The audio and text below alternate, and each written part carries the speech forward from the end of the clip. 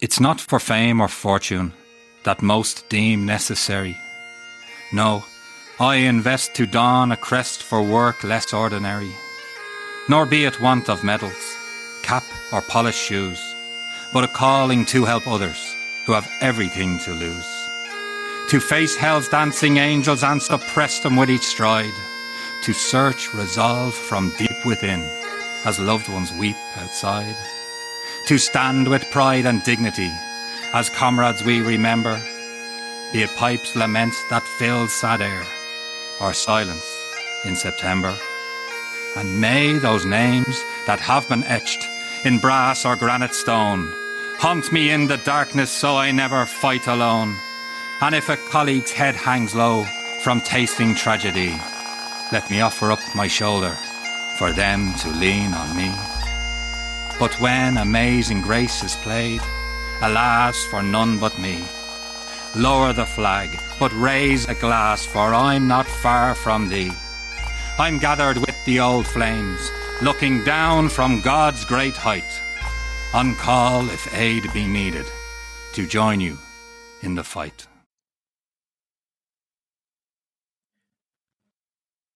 Welcome to the Fit to Fight Fire podcast, and today we have Jeremy Sanders. Jeremy, thank you for being on the show, man. We appreciate you taking time out of your busy schedule to spend some time with Rick George and I. got Rick George here as my co-host, and we're just happy to have you here, man. We feel blessed to be able to spend this time together. What I'd like you to do is kind of share with the audience a little bit about yourself, your fire service background, whatever you want to share about your family, and we'll go from there.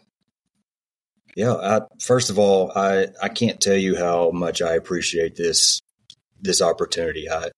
Anything I get to do with my good friend Rick, I'm all in, no matter what. But just to be on this platform and to see what you are doing with bringing all of this faith and Jesus and everything into the mainstream, that it's inspiring to me. And so thank you very much for that.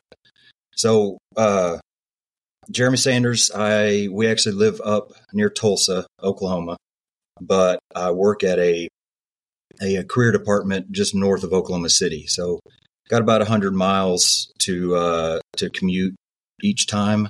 That kind of happened basically because, well, right now I've got little over 21 years on.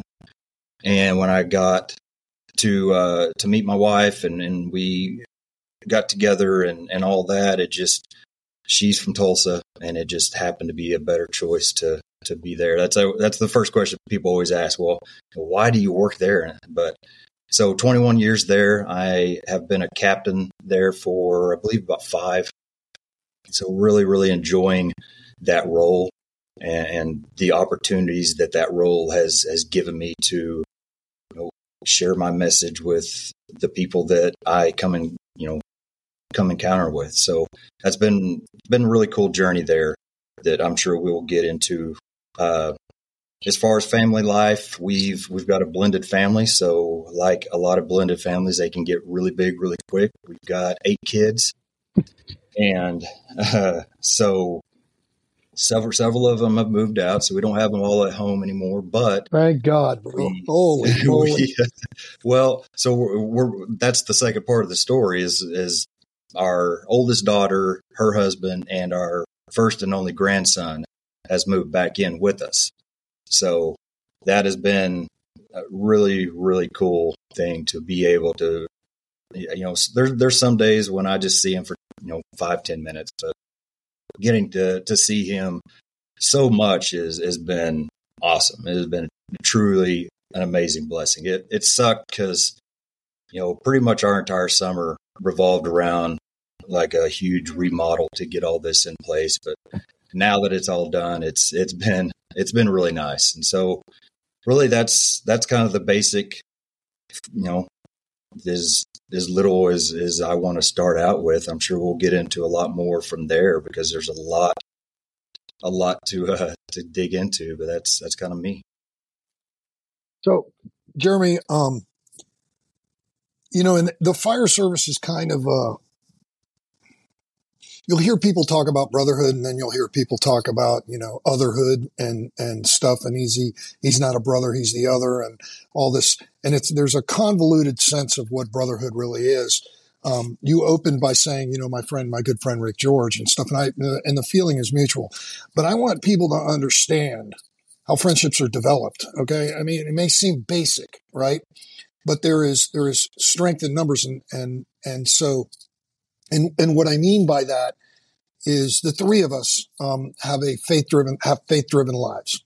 Now, this is not a common thing that you would sit around a fire table with and, in the day room and discuss, your faith and how God's blessed you and this and that and da-da-da-da. No. I'm there to beat my chest, drag my knuckles and work, right? So, but there has been this awakening, this evolution kind of thing with regards to people not hiding their faith anymore, not feeling like they can't suppress it. So I want to talk about, that's one aspect, but it was the relationship aspect.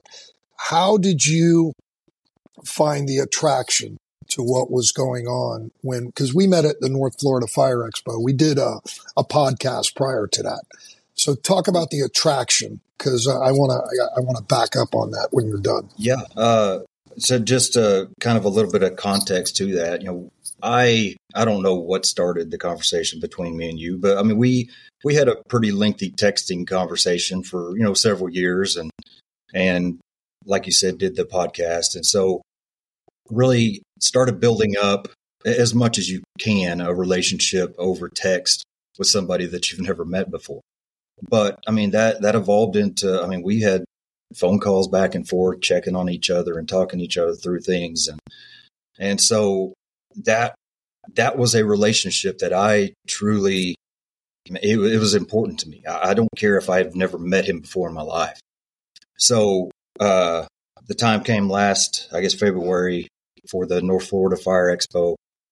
I was speaking there, and Rick and the TRT group was doing the DHP program there.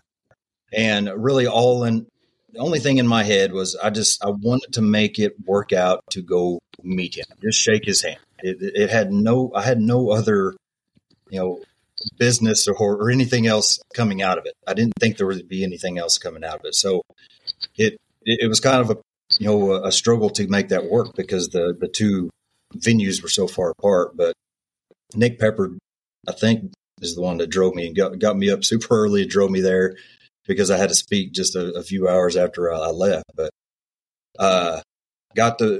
shook his hand. And, of course, Rick is busy running around doing all this stuff, getting ready for the class. And so as he's doing that, I'm just kind of, making my way around the group and, meeting other people in the group. And at first, it's just, okay, these guys are really nice. They're really, they just met me and they're shaking my hand and smiling. And okay, well, thankfully I had, probably 4 or 5 hours that I could hang out with them. And man, I just bounced around to different people in that group through that time.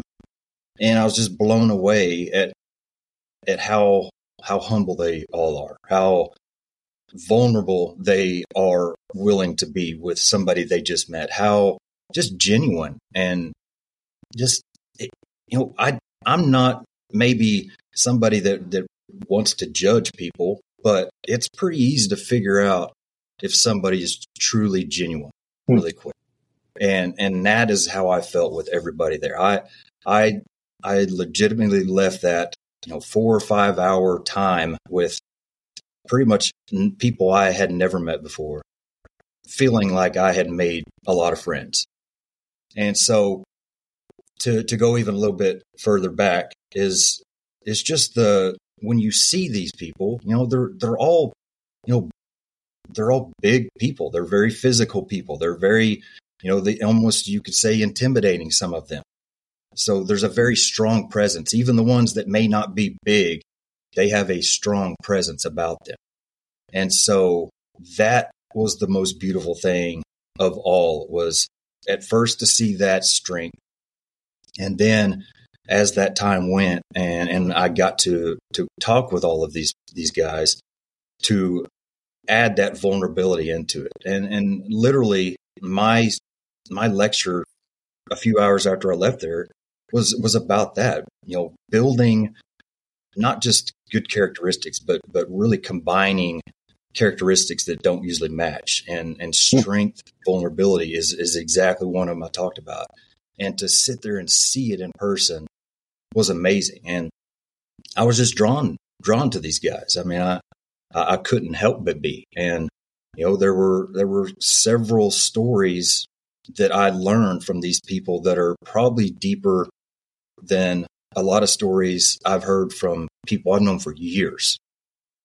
But, I'm sure there was, they probably knew that Rick had a little bit of a relationship with me. So maybe that helped them to open up more, or just maybe that's just who they are. But it doesn't matter, because that's what truly struck me.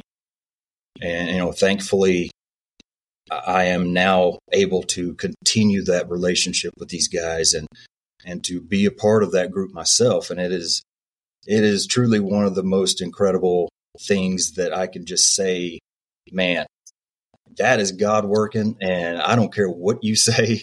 It is absolutely no way that this whole thing plays out. Like 2023, the way the whole thing played out, there's no way it happens like that without his intervention and me just being able to be open to whatever opportunity his path opens up. But that's really what drew me in, for sure.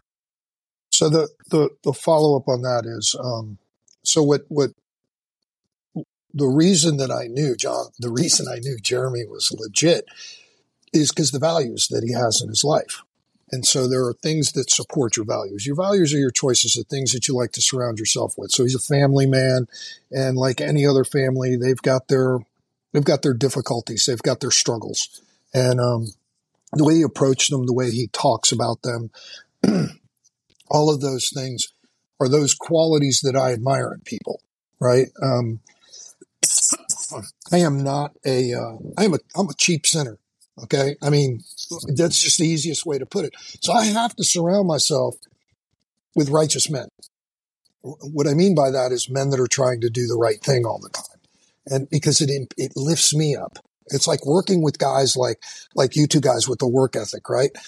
At the station. It's like, hey, it's time to train. Okay, let's go, and it's no big deal.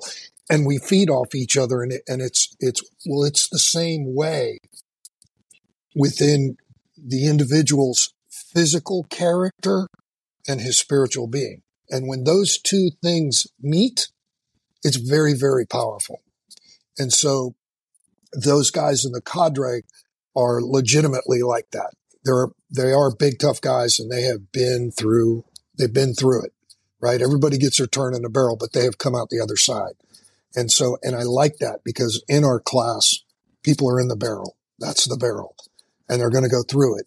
And I need guys that know how to manage that. And John's aware of that. He's done the class several times we've done the class together several times.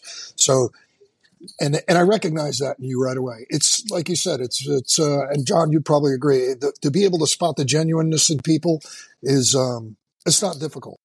It's not difficult because it stands out. Yeah.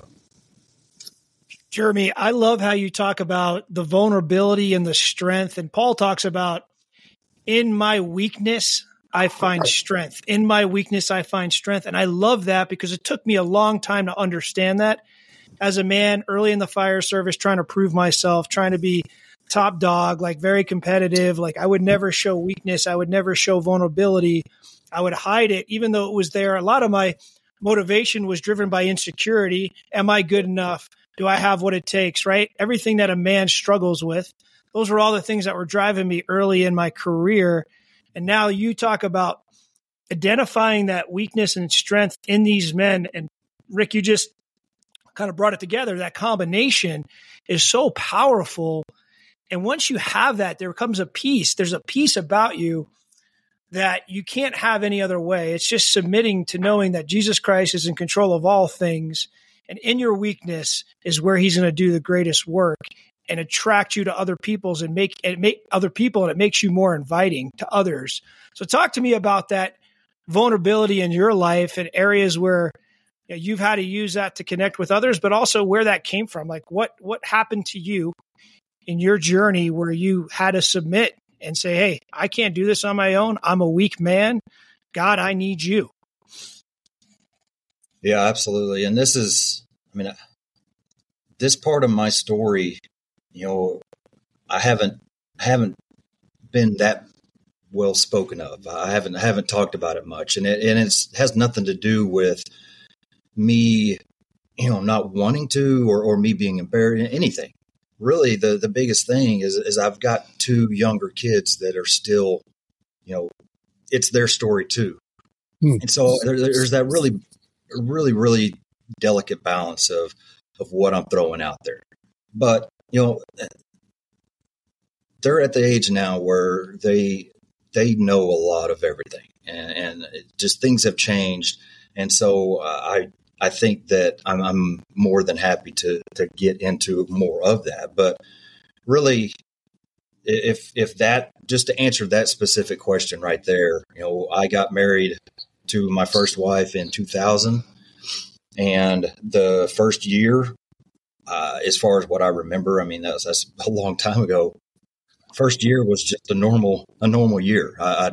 There's nothing that kind of stands out to me, but very quickly into maybe even earlier than that, but very quickly into the period after that, things really started to change.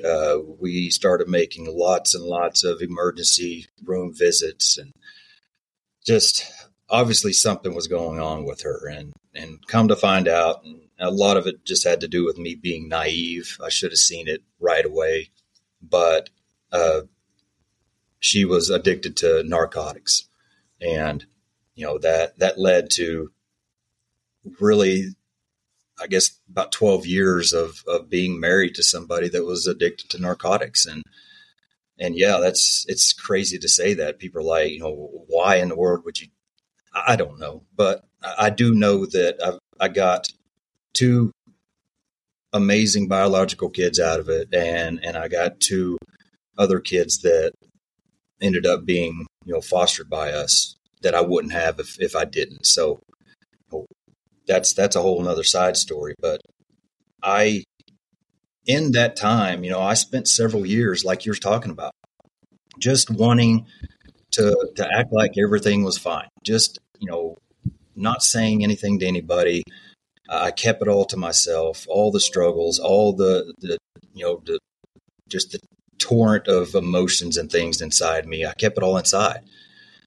And I thought that was fine. I thought that, okay, if I don't say anything, nobody knows. But really, the person I was becoming was very obvious. I was becoming a bitter person. I was becoming angry and checked out, and just not a good firefighter, and just all these other things that were happening. And so it wasn't a big secret like I thought. That, people might not have known what was going on, but there's obviously something happening. And so one day, I don't even know kind of what caused it. If it was just I couldn't take it anymore, if it was just the moment was right, whatever. I just kind of spilled everything to one of the guys that I was probably closest to at that time, and just told them, this is what's going on, and this is what I'm trying to deal with, and it was a really great moment for several reasons. First of all, it got that off of me. It involved now somebody else, so I wasn't alone. But one of the coolest things is he sat there after I was done and started going into things in his life that were similar and that were struggles that he had never told anybody. And so it was just a big, kind of an eye-opening event right there. And, I'm not going to say that after that moment, it was like, okay, it's now I'm an open book and I don't care who knows what, I'm just going to share it. But there was definitely a process that pretty quickly, that's what I turned into. I had no desire to keep anything inside anymore. I had no, I couldn't do everything that I was having to do to keep the ball moving and surviving while keeping it all inside and keeping everybody out. And so from that point, or just a little later on, that was kind of who I wanted to become. I wanted to become somebody that shared their story with people.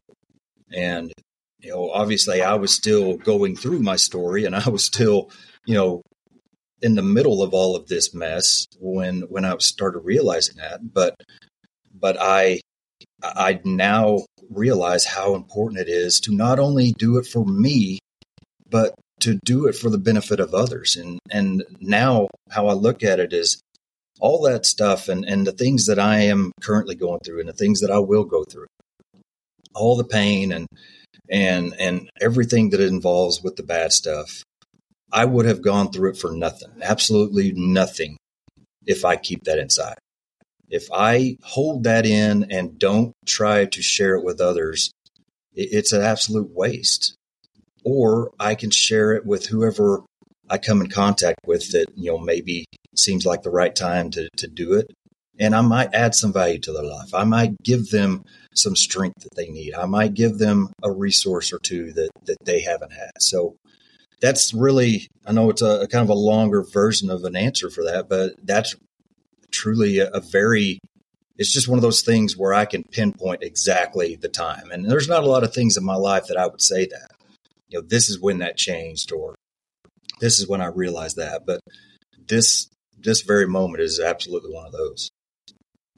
Well, when you say you feel like there's an opportunity to share that when the time is right, that reminds me of just you're giving your pain purpose when through your own life and your own struggles and your own adversity, it's like the instruction manual for somebody else that might be going through something similar. And I think from my experience, that's how God works. Like anytime things show up now that are difficult, I kind of right away now, and this is where I'm at now. It wasn't always this way. It's like, how is God going to use this? How is God going to use this adversity that is now in my life, family stuff, work stuff, whatever it is, to help somebody else who's going through something similar? So I think that's powerful. I'm going to follow up with one more question. So through that process of your ex-wife being addicted to narcotics, where was your faith during that 12 years? Were you leaning into your faith? Were you kind of moving away from it because now you see this person you love going through this difficult season of life themselves? Like, where was your faith during that season of life? So And I'm pausing here just because I'm trying to think back a little bit before I answer. I don't think I can honestly say I've ever really had a point in time where my faith was broken or I was angry at God, or those type of mindsets, or whatever you want to call it. I don't feel like I ever had that. I mean, there was times where maybe it wasn't at the forefront, and I'm not trying to make it sound like, man, I'm jacked up high on faith and all that. But I've always felt like it's there, and I know it's there, and I completely believe, and no matter what I'm doing, what I'm going through, if it sucks or if it doesn't, I know, because I've seen it now. I've seen it too many times. I know that where I am right now is for a reason. But I will definitely say that even though in that 12-year time frame, maybe I didn't have to lean on it, constantly or consistently, because during that time, I kicked her out. She came back in. We had 2 biological kids in that time period. I kicked her out a couple more times. There's so many moving parts of that whole situation, and there were good times in it, just not very many. But in that time, and especially towards the end, where so just kind of maybe tying a few of these loose ends together. At first, there were times where I was a single parent of my son. And then, years later, at times I was a single parent of my son and my daughter. And then towards the end, I spent several years as a single parent of 4 kids. And one of them was completely handicapped, and the other one was pretty much a 1-year-old. So I was doing that as a firefighter working 24 hours. Obviously, I could not do that by myself. I had help, and I don't want to make it sound like that, but that was the time towards the end where I already been through 10 plus years of this stuff. And now, almost to the mindset of this has got to stop, but then also having everything that it's involved with 4 kids by yourself. That's all I had. I didn't have anything else but faith at that time. And so that was truly kind of the time where I was done internally. I had nothing left to give. One of the things that we do with our developing high performance classes is talk about a bad day.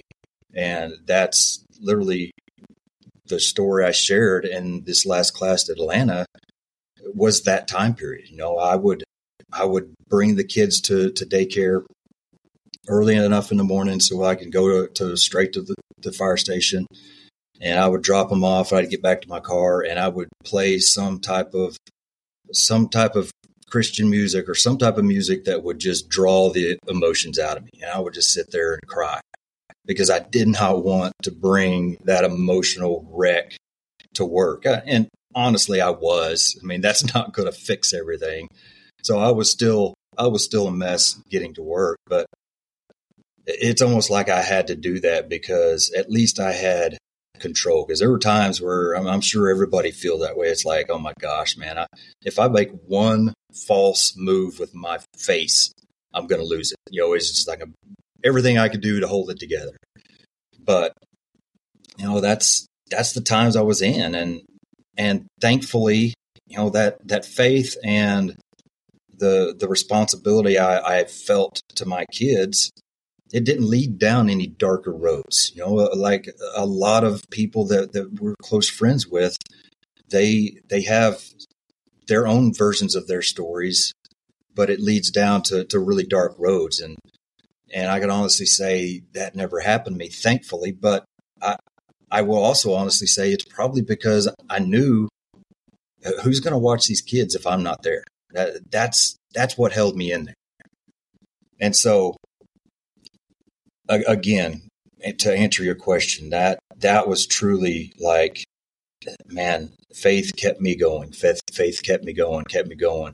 And now later in, we're years past that now. And I've got a new wife and a new family now. And everything it's so nice to be able to just breathe.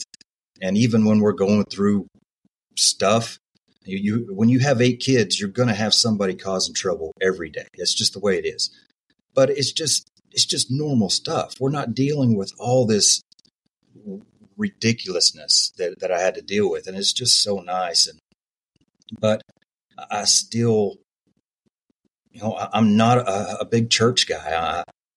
We can get into that more here in a little bit, but that has nothing to do with my relationship with God. I truly have a connection and a relationship with Him, and I seek that out myself. And one of the biggest things I'm into right now is just purpose, our purpose of why we're here.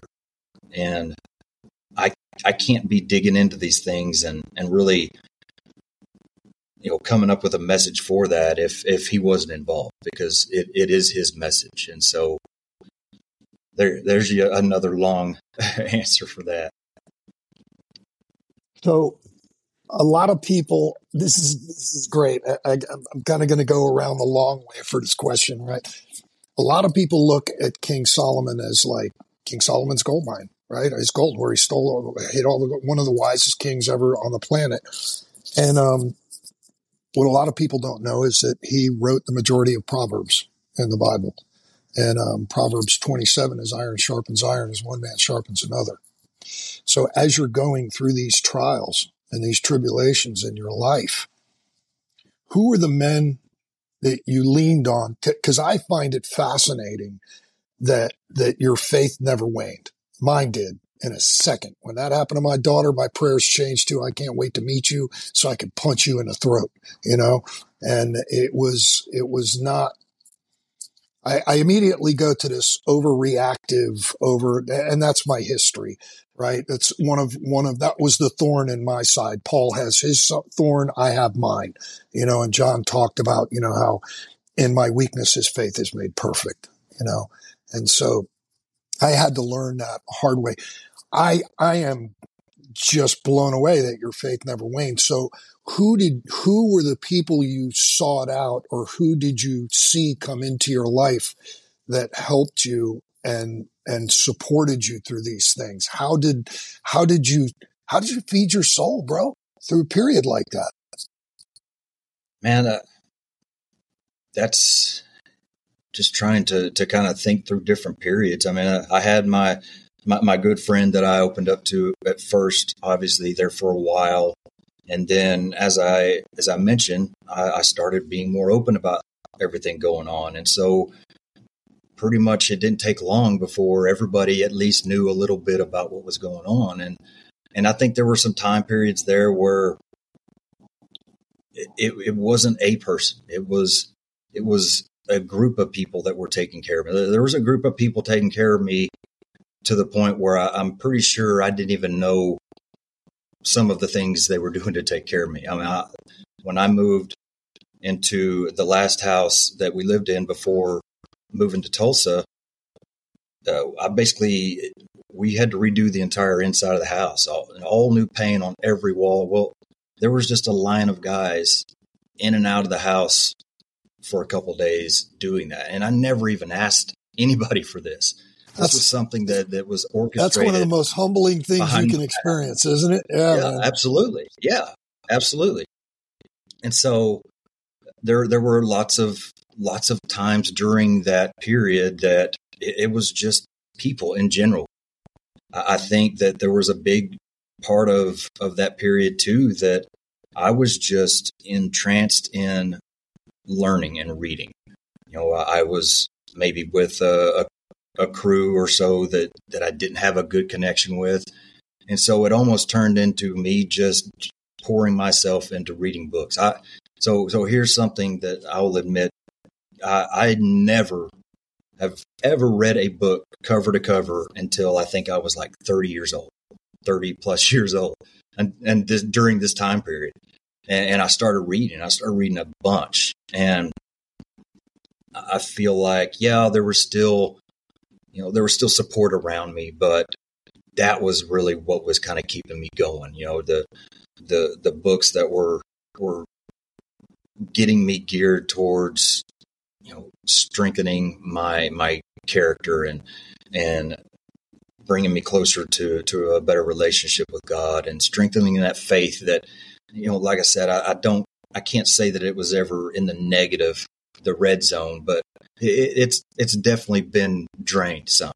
So that time period, it helped me a lot just by doing that. And, later on, I've got involved with a couple different crews with a couple different people that I wasn't really had a relationship before that have really made a huge impact in my life, not only just making it through that time period of my personal life, but really transforming me as a career firefighter and turning my career around. And so it's always people. And it's just like the happening at Florida that we talked about and this and everything else that I have had the opportunity to do.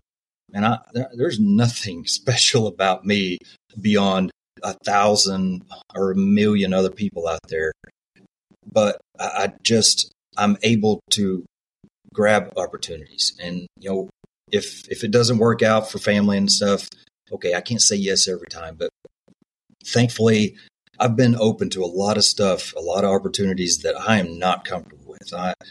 To be honest, even doing this right here, if somebody told me I would be doing that probably 5 years ago, I'd be like, no way. I hate it. I hate talking in front of people. I hate all of it. But it is the path that was chosen for me. And thankfully, I don't have the ego to buck that and to think that I have a better path. And so I've just kind of thankfully followed, hopefully as good as I could. The path was laid out, but yeah, it's just, I'm sure you guys could say the same thing. It's not just one person. It's like when you need somebody, something happens. It's just like with the kids. When I would come into a situation where like, oh my gosh, I've got to find somebody to watch 4 kids for 24 hours straight. It's like, how's that even going to work? Who would ever do that? It happens, and it all laid out, and it's awesome. It's awesome to see it.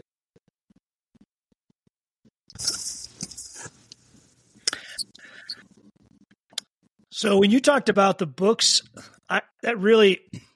that's something that we talk about a lot, is how important our inputs create our outputs. And you were seeking knowledge, you were seeking wisdom in those books.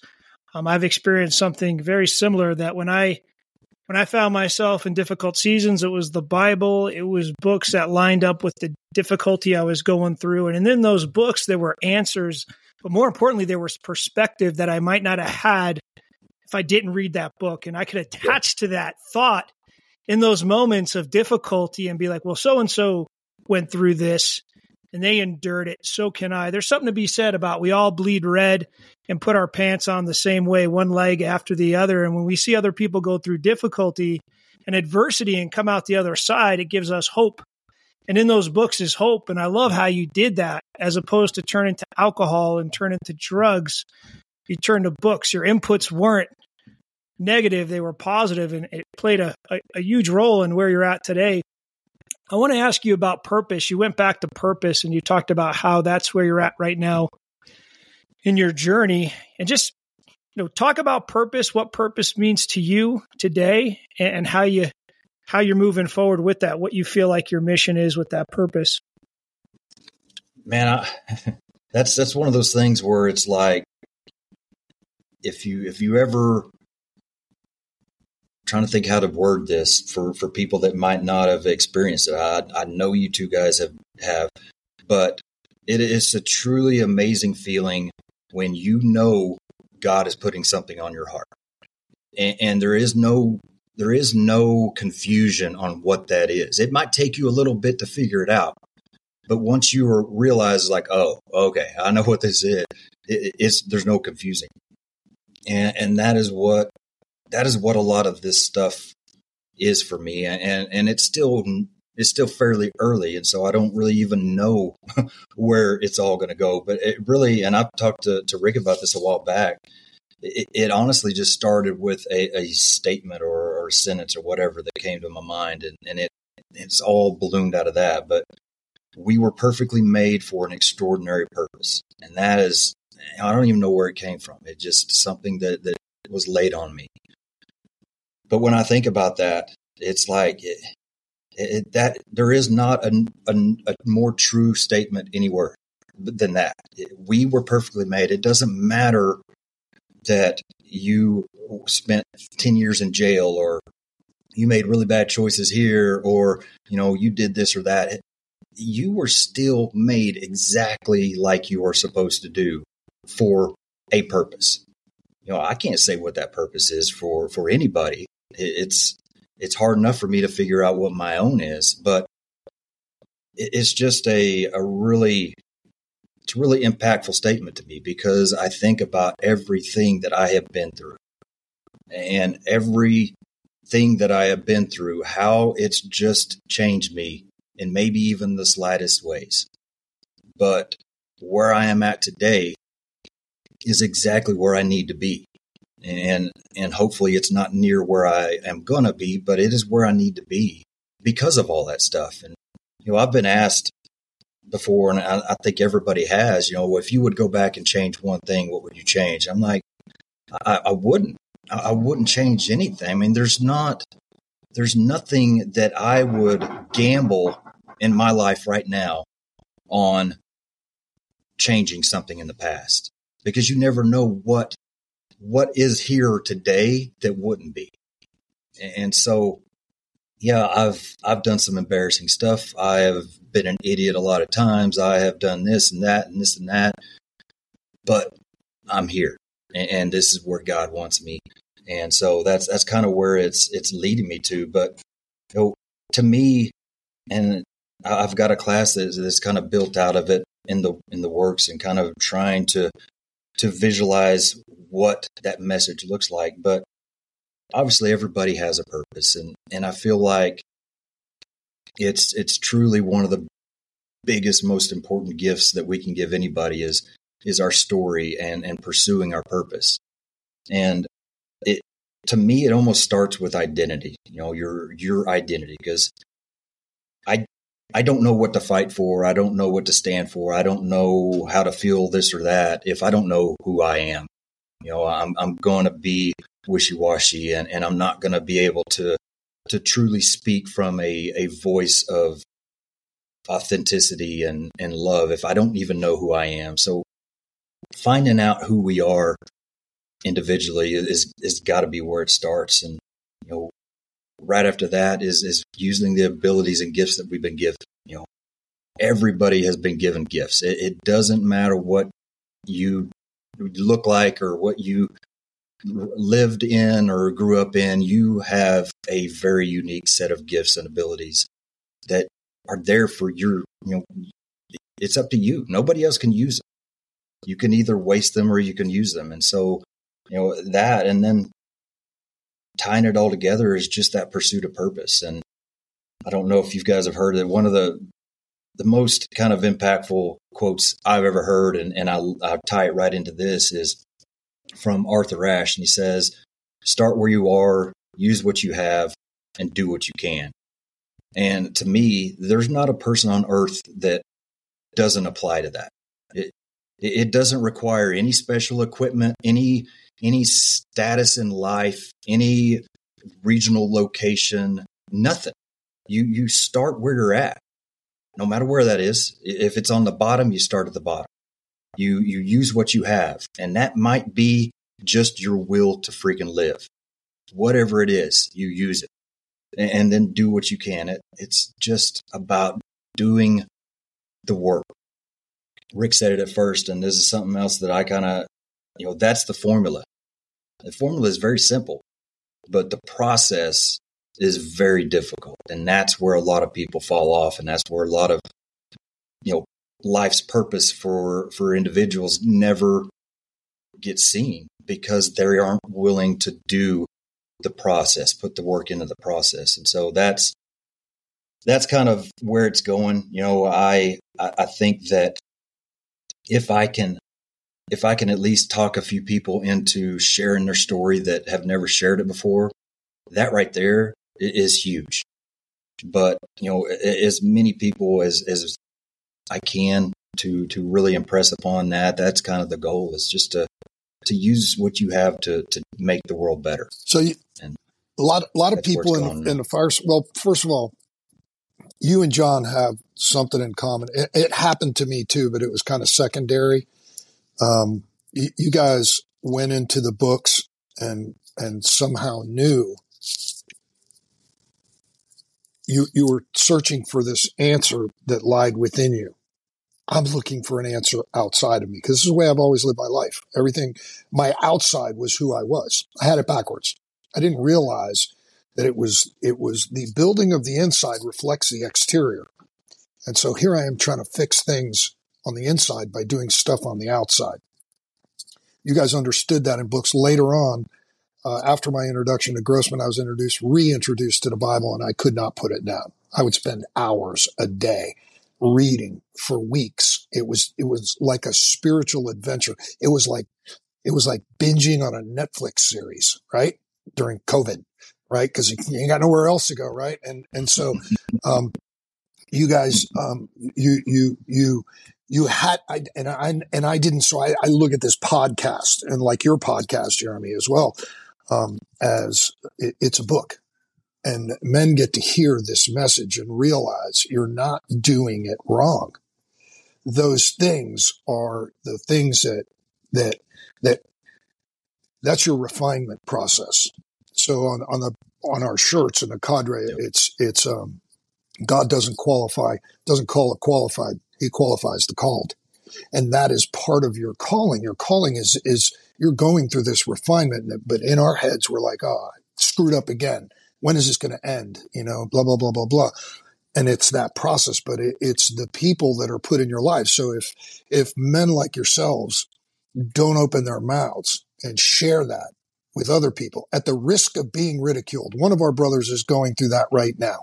He was on this podcast and he's being reprimanded through work as a result of being on a podcast, sharing, bearing his soul, which to me now, actually it pisses me off, but I understand the ignorance around it because it's the exterior is more important, right? It's what did they say? Yep. What do they say is, I'll come back to that because it's essentially it's look like a professional and people will believe it. Well, if you believe you're a professional and internally you realize why it is that you're doing what you're doing, right? Because it's servant leadership and it means sacrifice, right? John talks about the gift of sacrifice. We talk about the gift of suffering. All of these things are important because it adds to the quality of man that you are. Have you had people come to you? Because I know they've come to John and they come to me. Have you had people come to you as a result of what you've been through and because of your transparency and willingness to take a risk and being vulnerable? Do they come to you one-on-one or call or whatever and like, hey, man, I'm jammed up. This is what's going on. Does that happen in your life, bro? Yeah. And man, that's, we talked about the crew coming and helping paint the house and how humbling of an experience that is, which it was. It has nothing even close to compare to when somebody reaches out to you like that and tells you, hey, thank you for saying this, or thank you for talking about this, or thank you for being honest about this or that, because, I'm so-and-so going through this. Man, I'm in no way a big fish in this whole thing, but it is truly amazing how that happens. And I can't remember who I was talking to, but we were talking the other day about, it's the whole, well, the people that need to hear this aren't here to hear it. Well, I don't believe that anymore. And I don't say that anymore because I believe that God's going to have the people hearing it that need to hear it. And maybe that'll be 2 years down the road. I don't know. But if people are seeking out what they need to hear, they're going to find it. And maybe it's just some goofball, being vulnerable on a podcast about messing up a hose lay or whatever. But that is probably, I will say, my favorite thing about all of this, being a host of a podcast, being somebody that does social media, whatever you want to call it. That's my favorite thing. And it's not because, hey, people are giving me props or whatever, but it's truly people that needed to hear something. And thankfully God put it on me to say it. And those have been really, really cool times. And so, yeah, absolutely that. And I think the biggest thing that I would say now, after answering that is, I know I feel it a lot. And when I hear things, it's like, man, that was really impactful or I needed to hear that. Well, I'm telling you right now, as somebody that has been on the other side of it, man, reach out to those people and let them know how it made you feel, because that's what kind of keeps me going on. Because there have been times where it's like, I struggle. I've been really honest about my struggle with imposter syndrome. And man, I go back and forth with myself all the time with it. But it's little things like that, people reaching out, that keep me going, because, I don't try to pretend like I'm anything other than what I am. Mostly what I put out is stuff that's on my heart. It's not things that I'm knowledgeable about or tactics or anything. It's just soft stuff. And so to be able to do that consistently, it does help a lot when you feel like there is some good coming out of it. And so, yeah, that's been a really, really big moment. And, when that happens, it's really big.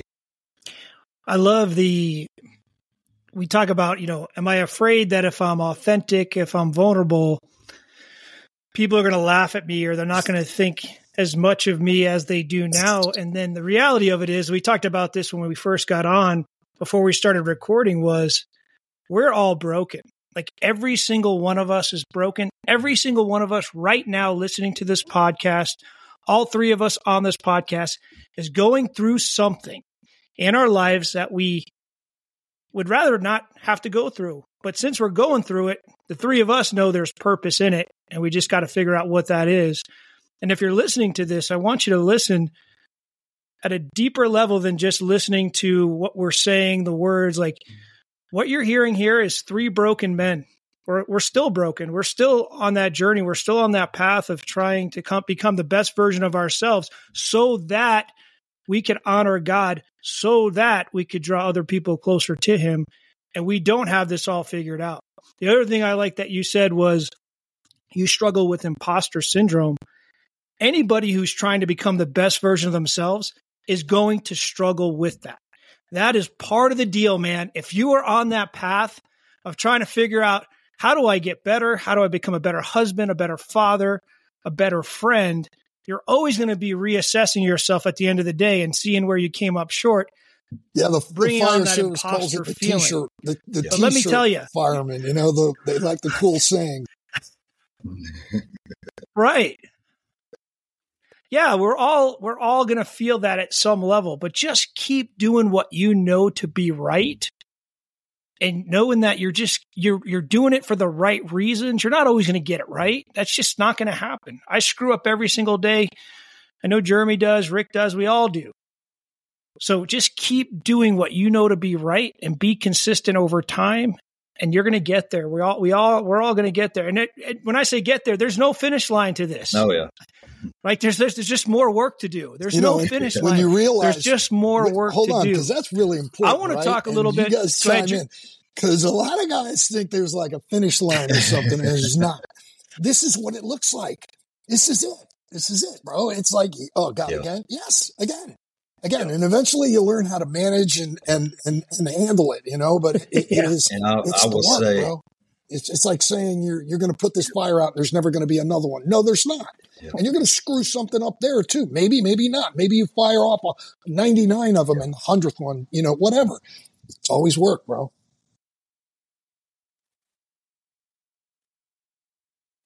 And before you move on, I will say that, we touched on purpose.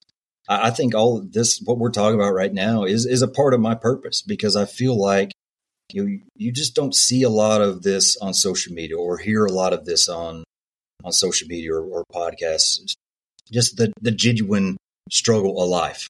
And not that I want to, everything I put out have a negative connotation. I want to hopefully end on a good note, but that's part of why I do what I'm doing, is because I want to show everybody that, man, I messed this up.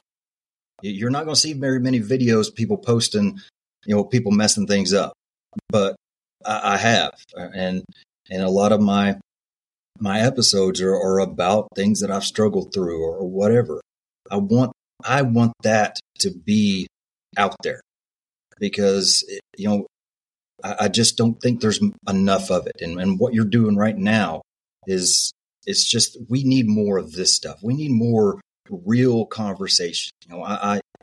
I'm all about learning from these people that are just so knowledgeable about fire service stuff, and they know they got there the same way, Jeremy. The whatever they got the there the same way by screwing up, and that's great. Man. And that's the story. That's the story I want to hear. I want to hear that. I can learn all that stuff as well, but when we have conversations, and when I'm listening to somebody interview or whatever, that's what I want to hear. I'll read about everything they know about when the time is right. But this is what I want to hear, and so that's really been a focus of me. And I've done it all. I've had people that are just we talk about other things, but I've really noticed that I just don't enjoy that as much. It has nothing to do with who I am talking with. It's the conversation. I enjoy hearing people's stories. I enjoy giving them a platform to share their journey and their strength and their victories and all of that. That's what I truly enjoy now. And so I just wanted to kind of add that in on the back of that is, man, you don't see a lot of it, but yeah, it's okay to not only share your mistakes and your struggles, but to really just be open with it. Who cares? I mean, it doesn't matter. It just shows that you're trying to improve. You talked about how you don't see a lot of what we're doing today on social media because social media, it has turned into the highlight reel. People are only going to share their wins. You're not going to have somebody get on there and be like, my kids aren't listening. My oldest ran away. I haven't talked to my folks in 5 years and hope everybody has a great day. Like nobody's going to say that stuff. It's the highlight reel and people begin to believe that's how it has to be. So it kind of shuts them down from wanting to open up themselves because that's all they see is everybody else has got it together but me. Yep. And that's just not the case. So this is an important conversation we're having. I want to shift into the class that you guys teach together. I'm sorry. Let me more just importantly, I want to That's talk about how that's impacted you as an instructor. Like how do together. Yeah. I'm looking forward to that, brother. I can't tell you how important that is to me and to get back to being around the good men and women of that class. So I'm looking forward to that. But as an instructor and you've done several of the classes. What has that? How has that added value to your life, and how has that refined you as a man? Talk to us about that. I think the biggest thing that I pull out of it is just the process, seeing it work. And everything is intentional. I mean, it might not run like a freaking top every time, but everything is intentional time wise. And just the way everything is laid out, but seeing the groundwork laid at first and seeing, each technique and each kind of way to improve on yourself be given to the students and then seeing them start to put it in play. And then we're deep into the PM hours and early AM hours and they're still just soaking this stuff up and they're still just pushing themselves beyond, I'm sure, what any of them thought they would be able to do. But it's because of all this work that is being put into really giving them those tools to make it happen. And there's that piece, and that is huge. Just kind of learning how important developing relationships are with the people that you're instructing, I think is huge. Even if it's just a couple hours, just being able to give them a person up there to listen to instead of just a box stand up that could be played on a cassette tape. Just truly having some engagement back and forth, I think has been really cool to see. But honestly, just what I gain from being around all of these guys, just the strength that I gain from not only the students, seeing them push and continue to make it through the entire program, but to be around these guys that, man, they love it. They freaking absolutely love it. I mean, we've got a few that get seriously emotional when it's time to go home, and I don't blame them. I mean, I feel the same way. We haven't done anything since May together. And I'm like, I want to do something. So it's definitely just that community and that the strength that I gain through them has been really, really something that's impacted me a lot. Well, when you think about, I like how you say it gives you strength. When you see the human spirit inside people, and you see that, I know you guys bring them to the edge, you bring them to the breaking point, to the point of complete exhaustion.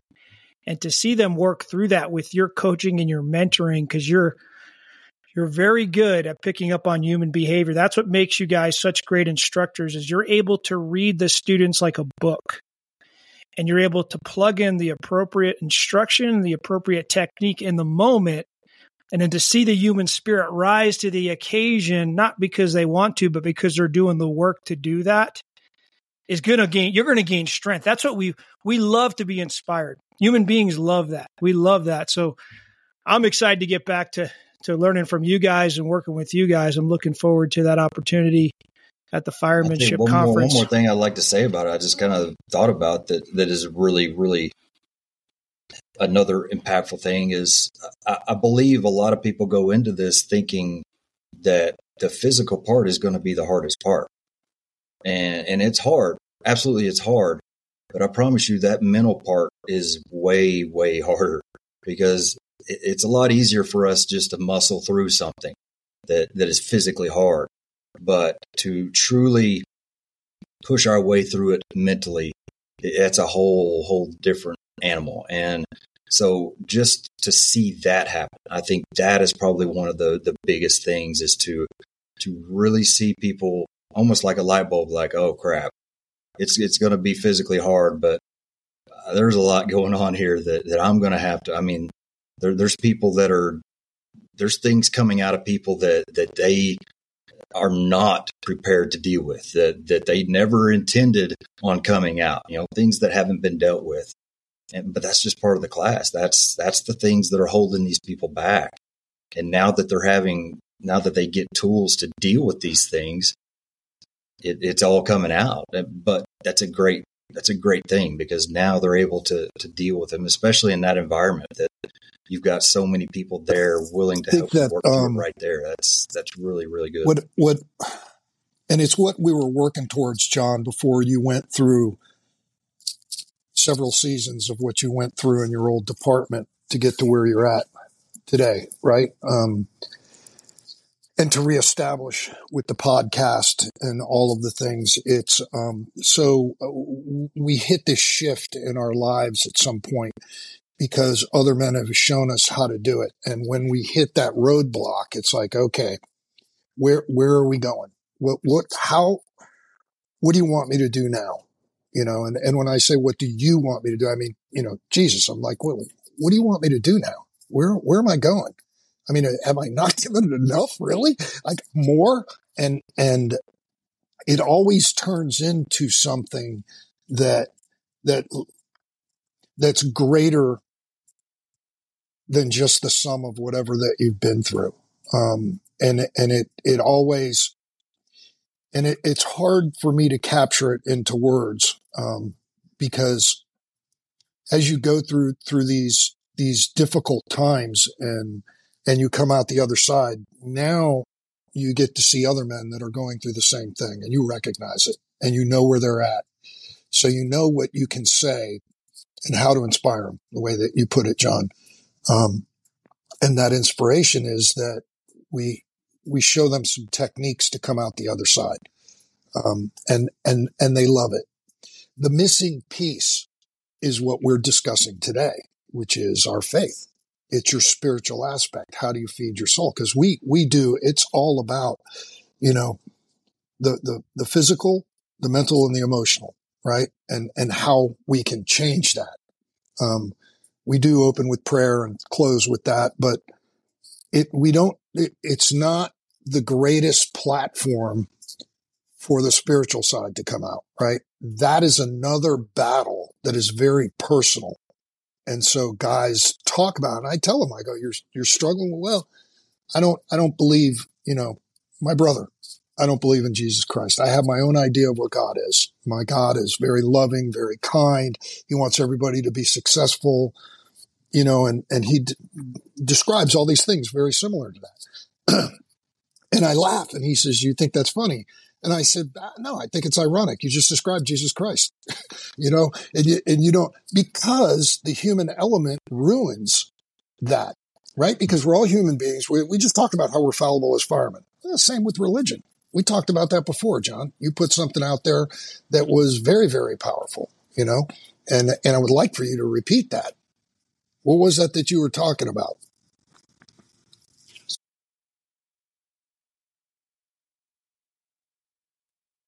Yeah, so I'll read it right now. I didn't come up with this, but it's powerful, and it's, if you're listening to this podcast and you've had a roadblock in your faith, you've never had faith, you've been to church and the church just didn't meet your expectations. It goes like this. It says, many people reject Jesus because of bad experiences with religious people. But here's the thing. Jesus had bad experiences with religious people too. In fact, they killed him. They murdered him. People will let you down. Jesus won't. And I think that's where that roadblock comes in, is we're trying to find Jesus through people, and people are imperfect. The three of us are imperfect. And that's the challenge, is you're looking to people to see Jesus and find Jesus and have a relationship with Jesus. They're the same people looking to Jesus. And so I guess what I'm trying to say here is look to Jesus, not the people. Get into the Bible, read scripture, seek that relationship with him.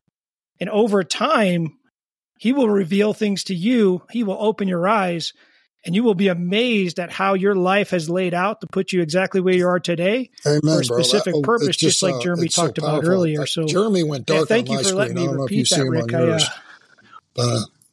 Okay. So so Jeremy, yeah, he's here. We're good. If you had words of advice for people that are struggling, that are going through things, right? Because we've been talking about our struggles and giving examples of how we came through them. What could you tell somebody that's struggling, that maybe doesn't believe, right? But they're firemen. They're listening to this and they want to learn some cool firefighting shit, you know? The real warriors throughout history of this rock, this planet that we live on, have lived a life like this, like what we're discussing. This was a very, very integral part of becoming a warrior. The way that they treated their families, the way they treated each other. And it was even true through the Roman Empire, even though it may not have been so through the kings, but through the generals, the people that were in the trenches. There was that bond. These men discussed that. They surrounded themselves with men like this. If you could give that advice to others that are seeking that or have had bad outcomes because of bad actors, right? What could you tell them? Some words of wisdom, some things that, you've been through? Man, it's all who you surround yourself with. And, if I'm just to make sure I'm clear, you're kind of talking about the people that have maybe it's like, yeah, gone away from the church because I don't have an imaginary friend. Certain people. That's the way they quote as Jesus, right? And I don't pray to ghosts. I don't believe. Okay, good. My response is good, because I didn't either. Yeah. But that path to coming to believe is what allows me to speak with integrity and conviction on this topic. So,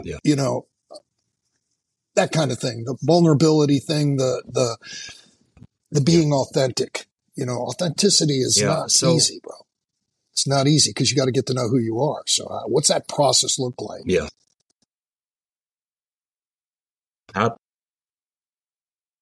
Yeah, absolutely. It's a little bit of a struggle for me to kind of put myself in that place. I mean, I grew up in the church as far as family, and always at church, no matter what, Wednesdays and Sundays. And that literally was from birth to pretty much when I left home. But the thing is, I didn't leave with much. I didn't leave with that much knowledge. I didn't leave with, I can't remember where I admitted this, but admitted a few weeks ago that I didn't even know that the first 4 books of the New Testament were basically telling the same story. I thought they were all different until, this time period where I was doing all that reading. I don't understand that. I went to a church that we didn't do the Sunday school thing. And so I'm sure there's a lot of that to do with it. But what I'm saying is I didn't leave with everything I have today. I was in church my whole life, but I was not just a solid Christian that point. And so that's something that I just have kind of worked through, and it truly is a part of that journey. Something you say, Rick, is, and I think you even said it on this podcast when you were on it, but the journey is the story. And, our journeys, whether you believe in God or you don't, or you believe in this or that, your journey is going to bring you to God.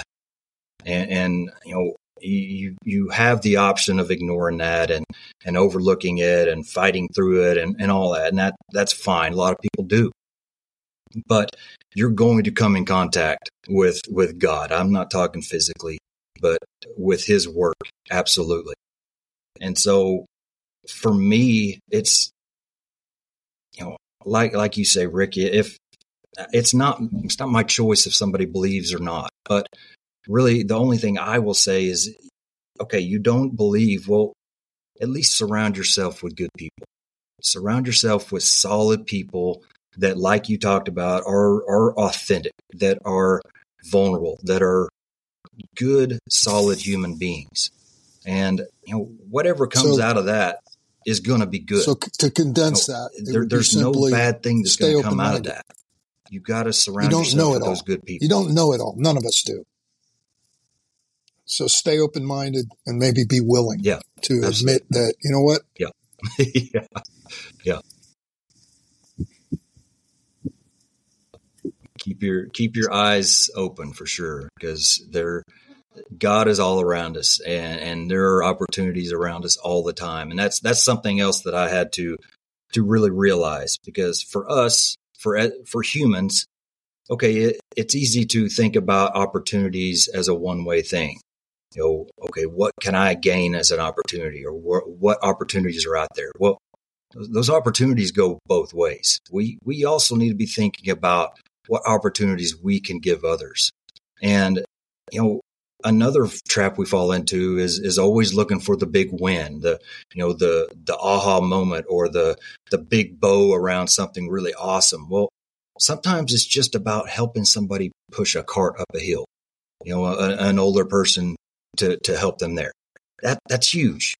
That is something that is very, very big gift that we can give somebody. And it's nothing really. It's really nothing. And I love that, because there's a synergy. I love that, because I've never felt bad doing something nice for somebody. As Mark likes to say, what's in the way becomes the way.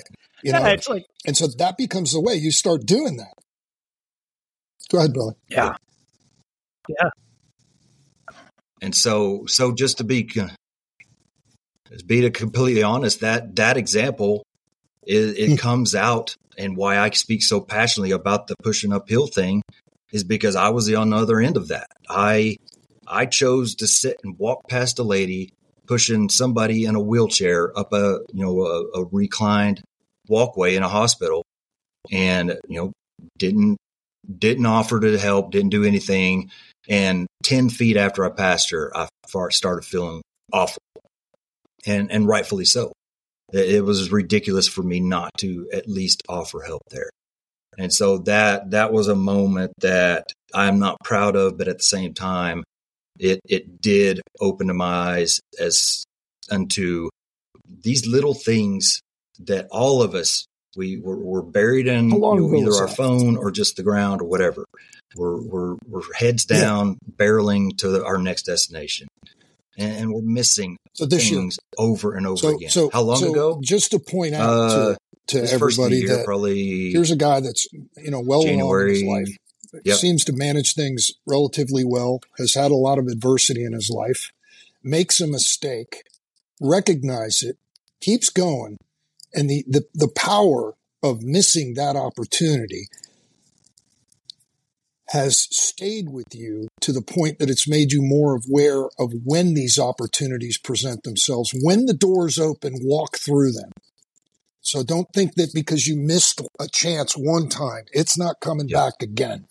It is. And if that means instead of hazing the rookie, teaching the rookie, then that's what it is. Instead of making fun of somebody, for not knowing which way to hold the damn Halligan when they're forcing a door, right? Or you're giving the rookie, the kid that's been, hey, let's show you how stupid these new techie kids are. And you give him the K-12 and tell him to go push start it in the parking lot, and he's out there for 20 minutes trying to push start this thing. Yeah, that shit's fun. But then you need to go out there and you need to let them know that, yeah, being part of the butt end of jokes it comes with the territory. But I'm going to show you something, okay? And I'm going to show you, and you show it out of a desire for this person to be better. That's called love,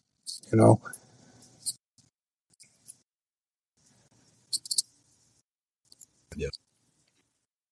And I think this also goes back to your question about, what do you say to people that are struggling or don't believe or whatever. I feel like we can't affect people's choices. We can't make them believe. But I promise you, if you're a Christian and you're doing all these little things every chance you get, sooner or later, it's going to make an impact on somebody's life. And even the littlest things, you never know what that seed is going to turn into. It's not our job to make whatever plant that God has in their life out of the seed, but it's our job to plant them. We have to plant them. That is our responsibility. And that's what he gives us. He gives us opportunities to plant these seeds, and maybe as little as it is, just helping somebody open a door, you never know what that might turn into. And so that's why I kind of tie that back. Well, brother, I appreciate you taking time today. We're going on an hour, so I want to respect everybody on the podcast time, the listeners' time. I know my attention span sometimes, if I get past 60 minutes, we start to drift off. But I think this we'll get you back on, man. I think there's more to talk about. We'll get you back on, and we'll do another episode with the three of us. If people want to reach out to you, if they want to, you have your own podcast. I'd like you to talk a little bit about that. Hold on, what's Jeremy, the best way for them never miss to an connect with opportunity you? to try to put somebody on the spot. If they wanted to reach out to you, John. Yeah, absolutely. Okay. Okay. Yeah. Oh, I got it. I got it this time. You ready? First, culture. Nope. See, I thought I had it going so good. I thought everything was, easy to remember, but apparently it's not. So it is Crew First Culture is basically everything I have. It's email is crewfirstculture@yahoo.com, and that's with a 1ST. That is the one hiccup that I have to spell out for everybody.